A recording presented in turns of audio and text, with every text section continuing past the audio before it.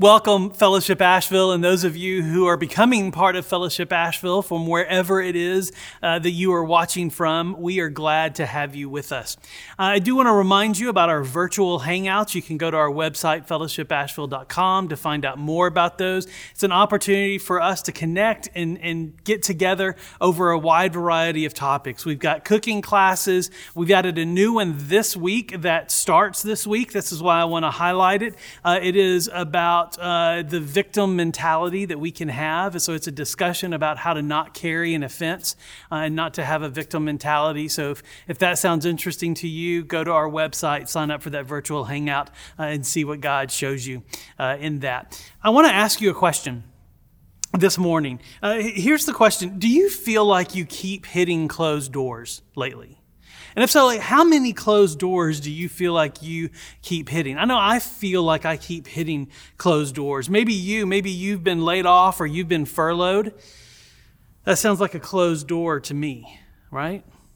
Maybe you've wanted to hang out with a friend like in person and you've had to settle for a Zoom meeting. You had to look at each other on a screen. I don't know about you, but sometimes those screen meetings are beginning to feel like closed doors to me. Have you wanted to go out on a hike only to discover the trail you wanted to hike on is closed? And that feels like a closed door.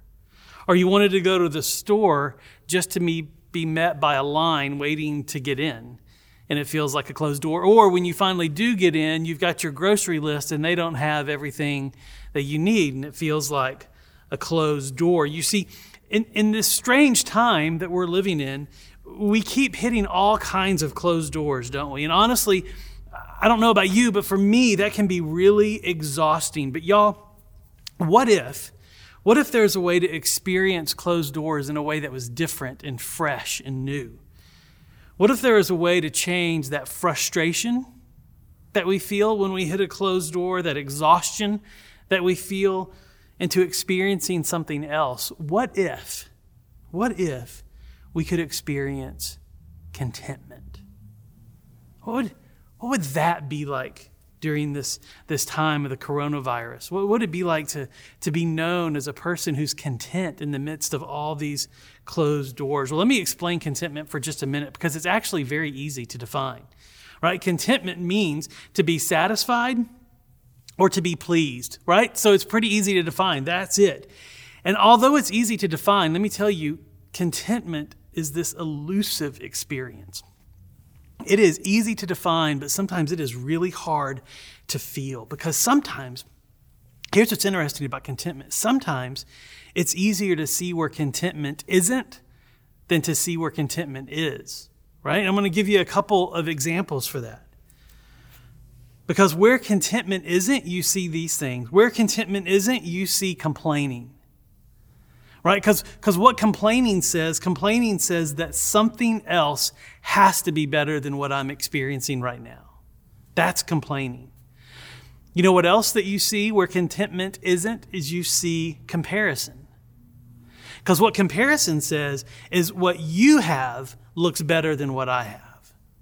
And where those two things are, contentment isn't. And both comparison and complaining have something in common, because they focus on what you don't have. In a sense, you can say that complaining and comparison both focus on the closed door in front of them. That's where they thrive, because that is all that they see. But what if we used complaining and comparison as something different? What if we used it as a springboard to something better? What if complaining and comparison were actually used to show us where contentment needs to be? So let's get real here. Right from the beginning of this message, let's do a little experiment. And kids, this is for you too. Don't just think because your parents are sitting there, they're the only ones that have to think through this. I want you to think through this too. Teenagers, I want you to think through this. Where do you find yourself complaining? Like, where do you find yourself complaining about what you don't have or what you don't like, or where maybe technology isn't working? Where do you find yourself complaining? What if that's where contentment needs to be? Think about this. Where do you find yourself comparing? Where do you find yourself comparing your life to somebody else's life? Where do you find yourself comparing your stuff to someone else's stuff? Because what if that is where contentment needs to be? Now, as I share all this, who's realizing that you need some more contentment in your life today? I am. Right? And if you're realizing that you need more contentment in your life today, give me a like, give me a little heart on there so I can see what it is. I can see who my people are today. Because today we're going to find out how to have more contentment even in this time of COVID-19. We're going to be in Revelation 3, verses 7 through 13. So grab your Bible and join me in Revelation. And for those of you who are new to the Bible and new to this thing called church and what I'm doing and preaching, Revelation is the easiest book in your Bible to find because it's at the very end. And when we say Revelation 3, 7 through 13, what it means is you go to the part of Revelation at the end, you find chapter 3, and then you look for a little number 7, and that's the verse, and that's where we're going to start. And as everybody's turning there, I want to give you this little reminder about what Revelation is all about. So let's remember that Revelation is all about what? Who? Revelation is all about Jesus, right? And this is important for us to understand because when we see this book, it's all about Jesus. What it does is it puts all the other stuff in this book into a proper perspective. And today, Jesus is going to start off this passage describing himself. Look at what he says. He says this in verse 7.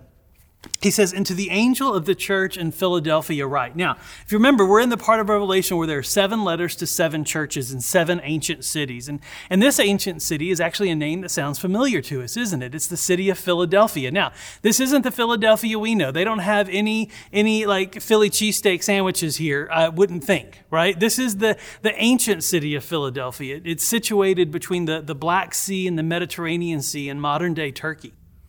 But it still means the same. If you're familiar with what the name Philadelphia means, it means brotherly love. And that's what this city means. Philadelphia means a city of brotherly love. Well, look at how Jesus describes himself to the church that meets there in Philadelphia.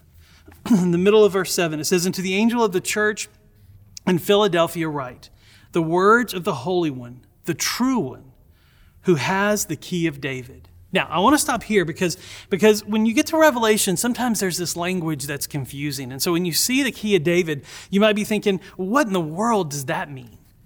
Well, let me tell you, because it's actually pretty cool. Because you see, David was this king in the nation of Israel. He was the most famous king there was for the nation of Israel, I think. I'm sure most of you have heard of David. And as a king, he had people that served in his kingdom and people who served in the palace that he ruled. And different people had different responsibilities, much like you would expect. Well, in this kingdom, there was a person who had what's called the key of David. And what this person would do, this person had the authority of the king over the king's palace. And so when you saw the person with the key of David, they could open any door, they could close any door. They even had authority over the treasury. So they were very trusted and they were very powerful. As a matter of fact, in the book of Isaiah, you see this king of David terminology. There was another king called Hezekiah, and he gave the key of David to one of his servants. And that's where you see it. But this servant, with this key, had the authority to open and close any door.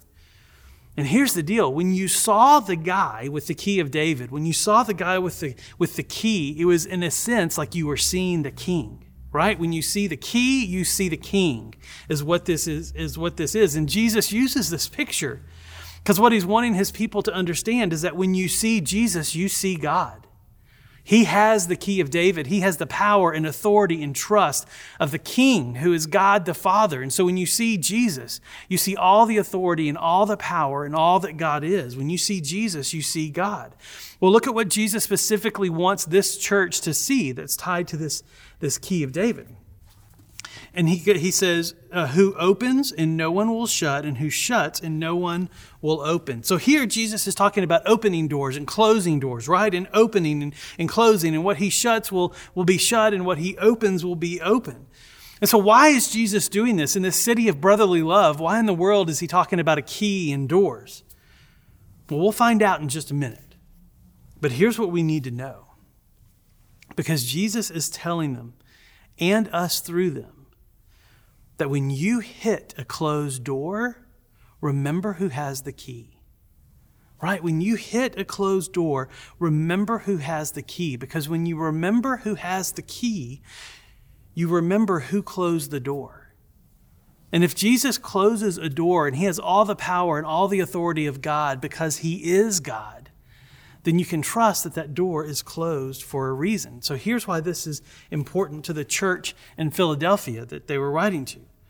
In verse 8, it says, I know your works. Behold, I have set before you an open door, which no one is able to shut. And so there he is using this language about open doors and closed doors again. And he's looking at this church in Philadelphia and he's saying, listen, ladies and gentlemen of this church in Philadelphia, I have opened a door for you, and that door no one will be able to shut. So what in the world door is he talking about? Why is this important? Well, look at this church.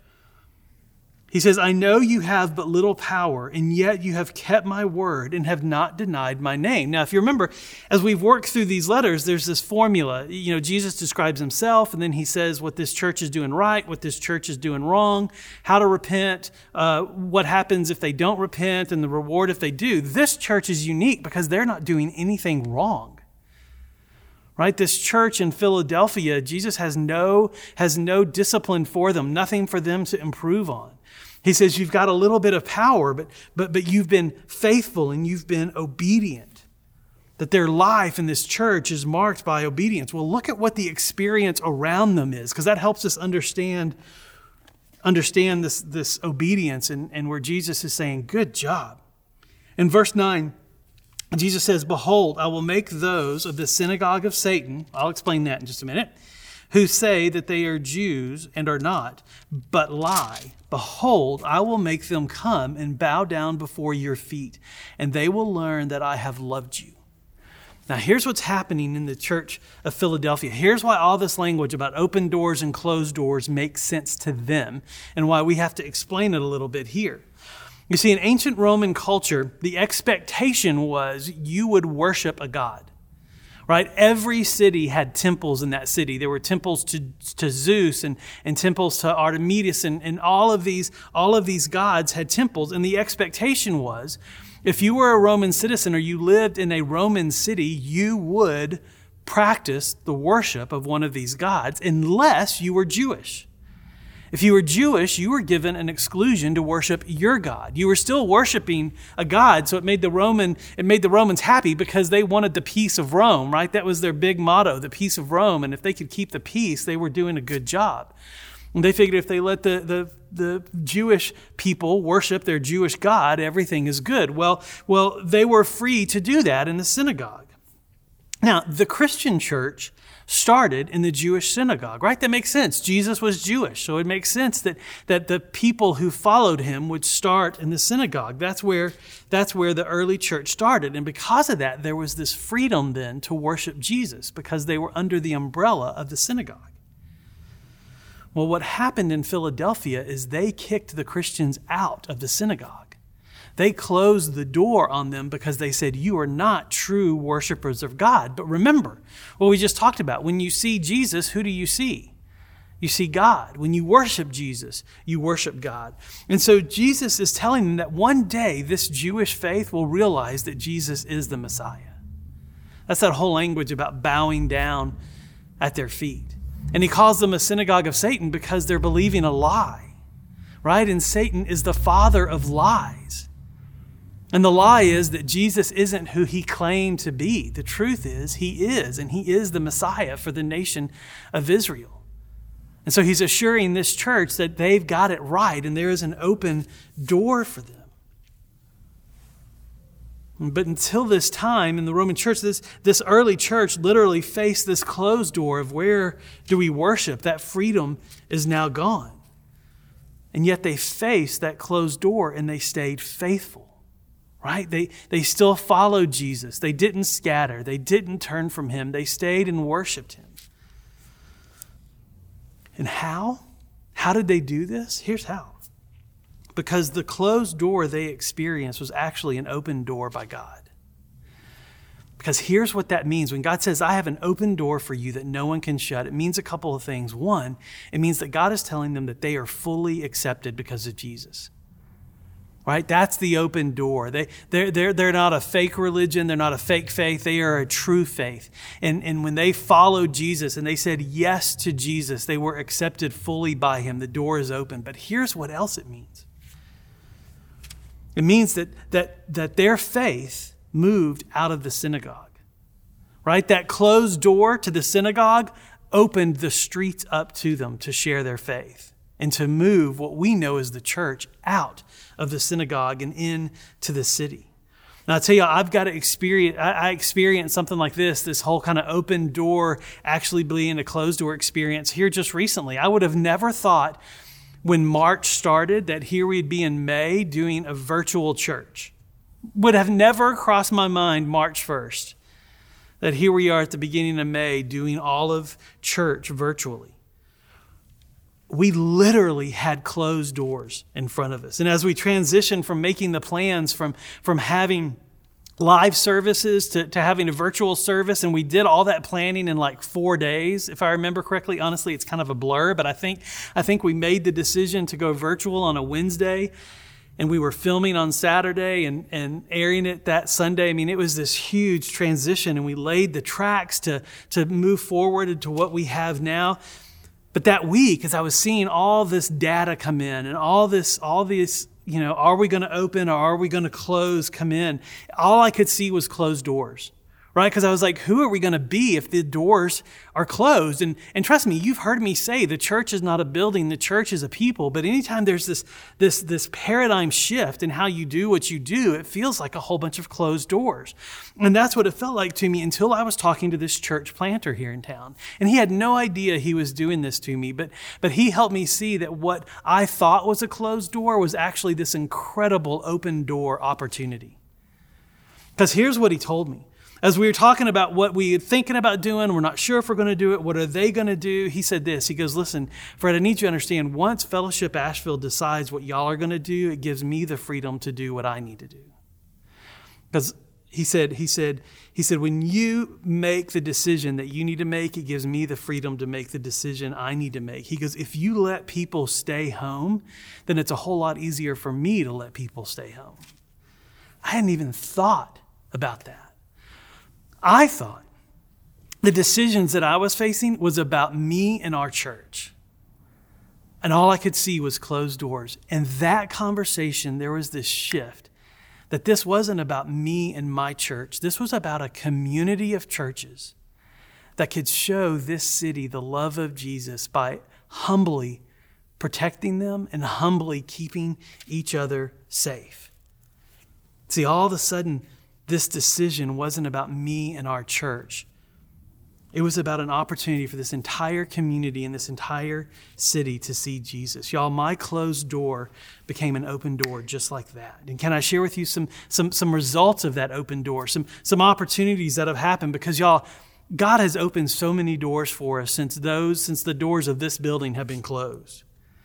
Even though we don't get together on Sundays, like I said at the beginning, there are people all over the nation that are becoming part of what we're doing here in Asheville. They're becoming part of Fellowship Asheville from wherever they are. I've seen y'all like host watch parties on Facebook to gather people together virtually so that y'all can watch the sermon together. And I think that's super cool. And I love this because I did this last week and I love seeing all this stuff pop up. But if you are watching from somewhere outside of Asheville, just chime in on the comments and let us know where you're from. Because I'm going to tell you, it's so encouraging for those of us here in Fellowship Asheville just to see the impact that this church is having all over. And so if you're from somewhere else, just chime in and let us know. And y'all just watch as those comments pop up. There may be one, there may be more than that, but just watch and see. Like that's an incredible open door for us that we hadn't had at the beginning of March. Now there's another open door that we didn't have at the beginning of March either. And we've been able to help families here in this Oakley community in a way that blows my mind. We're giving food away every single day to families who need it. And y'all, as a church, y'all are blowing me away. let's see, today is Thursday when we're filming this. I think on Tuesday this week, Amy posted on Facebook that a family needed a twin bed, right? And I know a little bit about this family. I believe there's like 8 kids in the house, and it's a tight fit, and so they wanted a twin bed. Y'all, I am not kidding. Within 30 minutes, Amy had a bed frame, a box spring, a mattress, sheets, pillows, comforter. She had everything she needed from you, from the church, for this family that needed a twin bed. Y'all, that's some incredible open doors. And you see, here's the secret. Here's the secret to contentment. Remember, we're talking about contentment. Here's the secret to contentment when you're facing a closed door, and it's this. It's don't look at what you're leaving behind. That's a closed door.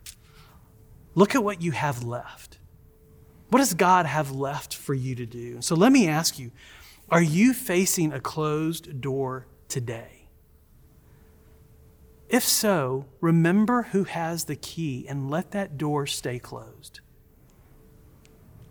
What do you have left? What does God have left for you to do? What does Jesus have left for you to do? Now, y'all, I'm gonna go off script here for just a minute because I'm gonna have a hot take. What's good about putting something on the internet if you're not gonna have something for people to disagree with, right? So this is that. So this sermon might be a little bit longer than normal because of this, but it's one of those things today I've been kind of mulling over in my head for a week and a half or 2 weeks, and I felt like God said it needs to be in here. So here we go. Here's the deal. This whole coronavirus COVID-19 thing has exposed even more division in our country between people who want to stay home and stay safe and people who want to open up the country. And listen, I need y'all to understand this is a complicated issue, right? There is no easy answer to this. And so I'm not here to give you an answer to that. I'm here to make sure we're asking the right question. That we're not looking at closed doors, but we're looking at open doors instead. That we're not looking at what we're leaving behind, but we're looking at what God has left for us to do. Because here's some of the conversation that I've been hearing and seeing online is we are American citizens and we ask the question, what is our rights? And we fight for our rights, right? Thank you, insert the Beastie Boys for that, right? Like we fight for our rights. That is what an American citizen does. Here's my problem with that. We are American citizens. For those of you who are American citizens listening to this, we are American citizens, and we live in this incredible country where we do have rights. But we are also citizens of heaven. And citizens of heaven ask a different question. Citizens of heaven don't ask, what is my rights? They ask, what is my responsibility? And when you ask that question, what is my responsibility? What happens is in the echoes of your soul, you hear Jesus' words that your responsibility is to love the Lord your God with all your mind, heart, soul, and strength, and then to love your neighbor as yourself. That is your responsibility. And so no matter where you fall on this issue, if you're asking, what are my rights? I think you're looking at a closed door. If you ask, what is my responsibility? What does it mean to love my neighbor? Now you're looking at open doors. Now you're looking at what God has left for you to do. And so as citizens of heaven, church, our job is to ask, what is my responsibility? When we do that, we see the opportunities that God has before us. Ephesians 2, 8 and 9 is this great verse about the gospel, that we are saved not by works, but we are saved by grace, and we are saved by faith in the Lord Jesus Christ. But Ephesians 2:10 is for some reason left off. And Ephesians 2:10 is this beautiful verse about how God has prepared good works in advance for us to do. Those good works that God has prepared for us to do is what God has left for us to do. And so for you, as you live in this season of the coronavirus, as you live in this season of COVID-19, let's ask the question, what does it mean to love my neighbor? What is my responsibility to love my neighbor? Because when you do, you're not looking at what you're leaving behind. You're looking at what God has left for you to do. Now, maybe for you, a closed door might be something that happened this week too, with schools deciding not to come back together this year. Some of you are teachers, and you're feeling this sadness over it. The teachers I've talked to understand the decision. They believe it's the right decision, but students, they miss being with you. And this feels like a closed door. Parents are trying to figure out what it looks like for the rest of the year to navigate working full-time and homeschooling and the stresses of all that. And oftentimes it feels like a closed door. But let me tell you, that's focusing on what you're leaving behind. The question is, what does God have left for you to do? If you focus on what you've left behind, what you're leaving behind, you'll end up complaining and you'll end up comparing. But what has God left for you to do? What if you look at it that way? What if you see this as an open door? Parents, your chief command is to disciple your kids and to show them your faith and to teach them what it means to walk in that faith with you. Our Bible says in Deuteronomy, it says, "Hear, O Israel, the Lord our God, the Lord is one. You shall love the Lord your God with all your heart, with all your soul, and with all your might. And with these words I command you today shall be on your heart. You shall teach them diligently to your children, and shall talk of them when you sit in your house, and when you walk by the way, and when you lie down, and when you rise." And so, parents, you have this open door to show your kids your faith. And I know Carol and her team has worked really hard to provide these resources and fellowship kids for you to utilize. Do that. All of those can be found on our website and links to them. But you have this open door to be engaged in their education in a way that you didn't have 6 weeks ago. That's an open door. For those of you who are married without kids, let me tell you about your open door that you have, right? Because right now you're furloughed or you're laid off and you're at home and you can be experiencing a whole lot of closed doors and you get to be home with your spouse. That's an open door. You get to work in the yard together. You get to walk the dog together. You get to do house projects together. But here's what else you get to do together. Those of you who are married without kids, you get to be part of this baby boom that's going to hit this nation come New Year's, right? That sounds like an open door opportunity to me. Those of you who are single, this is a really tough time for you, particularly those of you who are single and live by yourself. The loneliness that you feel may feel like a closed door that you've never experienced before, and I get that. What does it look like for you to have an open door? What is it that you have left? Could it be that this could be a great opportunity for you to deepen your soul and your faith and your walk with Jesus? Maybe it's an opportunity for you to connect virtually with friends and family and even reconnect with old friends. What do you have left, y'all? That's the question. What does God have left for you to do? Because you see, here's what happens when a closed door shows you an open door. Here's what happens when contentment is your go-to instead of complaining, instead of comparison. When you focus on what's left instead of what you're leaving behind, look at verse 10. It says, "And because you have kept my word about patient endurance," right? You have this patient endurance. You know what another word for that is? It's contentment. It's contentment. You see, seeing what you have left breeds contentment. Well, let's look at what contentment breeds in the rest of verse 10. It says, "I will keep you from the hour of trial that is coming on the whole world to try those who dwell on the earth." Now, this one requires a little bit of explanation because there's a lot of speculation about what Jesus was meaning here to the church in Philadelphia. And I think he's talking particularly to those who haven't said yes to Jesus. Because there is a time when every human will stand before the throne of God, and it will be an hour of trial for them. It'll be an hour where they get to declare what their answer has been. You see, they're going to stand before the one who holds the key of David. And the question is, have you seen him as God?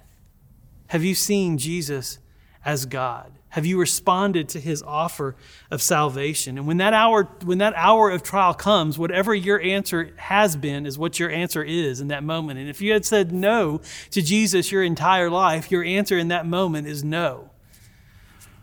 Half the reason I do this is for people like you who haven't said yes to Jesus yet. I want you to see him as the Savior that he is. I want you to say yes to Jesus, to receive the pardon of your sin and to receive this offer of salvation and to receive this life-giving, day by day, moment by moment relationship with God. I don't want anybody that I know to come to that hour of trial and say no. I want you to say yes. And so maybe today is the day that you do that. And listen, it is simple. It is saying yes to Jesus and yes to following him and yes to committing your life to him. See, here's what happens when you do. Your contentment springs from that relationship in that place. Look at verse 11. It says, I am coming soon, Jesus told them. Hold fast what you have so that no one may seize your crown. What I love about this is this church already has their crown. And this crown is a symbol of victory. You see, when you say yes to Jesus, you win. You win. It's this symbol of winning a race. When you say yes to Jesus, you have the victory. It doesn't matter what doors get closed because you have the victory already. You've already won, and the victory is already yours. You see, a closed door can make you feel defeated. And that's the truth of it. If you got laid off from work, you feel like a failure maybe. You are not a failure. You are a follower of Jesus. And hear me, in Jesus you are not defeated. You already won. Here's how. Verse 12 and 13, it says, the one who conquers, I will make him a pillar in the temple of God. Never shall he go out of it, and I will write on him the name of my God and the name of my city and the name of the city of my God, the new Jerusalem, which comes down from my God out of heaven, and my own new name. He who has an ear, let him hear what the Spirit says to the churches. So in other words, Jesus is saying, these people that have little strength will become pillars of strength. And here's why. Because the name of God is written on them. That's how they won. The name of God is written on you. You win because Jesus has won. And so, church, let's be a people who don't dwell on what we are leaving behind. Let's be a people who dwell on what God has left for us to do. Because when we do, contentment is what that looks like. Because contentment is knowing it's an open door that God has provided. Let me pray for us. Jesus, you know exactly where we are, and you know exactly what we're struggling with. And there are people that are struggling with all kinds of issues. They're struggling with job loss and depression, and they're struggling with family dynamics, and they're struggling with how to balance it all. And it's so easy for that to look and feel like closed doors. Jesus, I ask you to do what only you can do and open our eyes so that we can see the open doors you have in front of us, so that we can see the opportunities you have in front of us, and so that we can see what you have left for us to do. And then may we be a faithful people to do it. In Christ's name I pray. Amen. Church, I love you. Stay right where you are over here on Facebook, and we're going to pop over to a Facebook Live. Just remember, at 11 o'clock, the Fellowship Kids Zoom party starts off, and then tonight at 7, the FSM Zoom party kicks off. All of that can be found in our weekly emails. I love you. I love being in the church with you. I'll see you soon.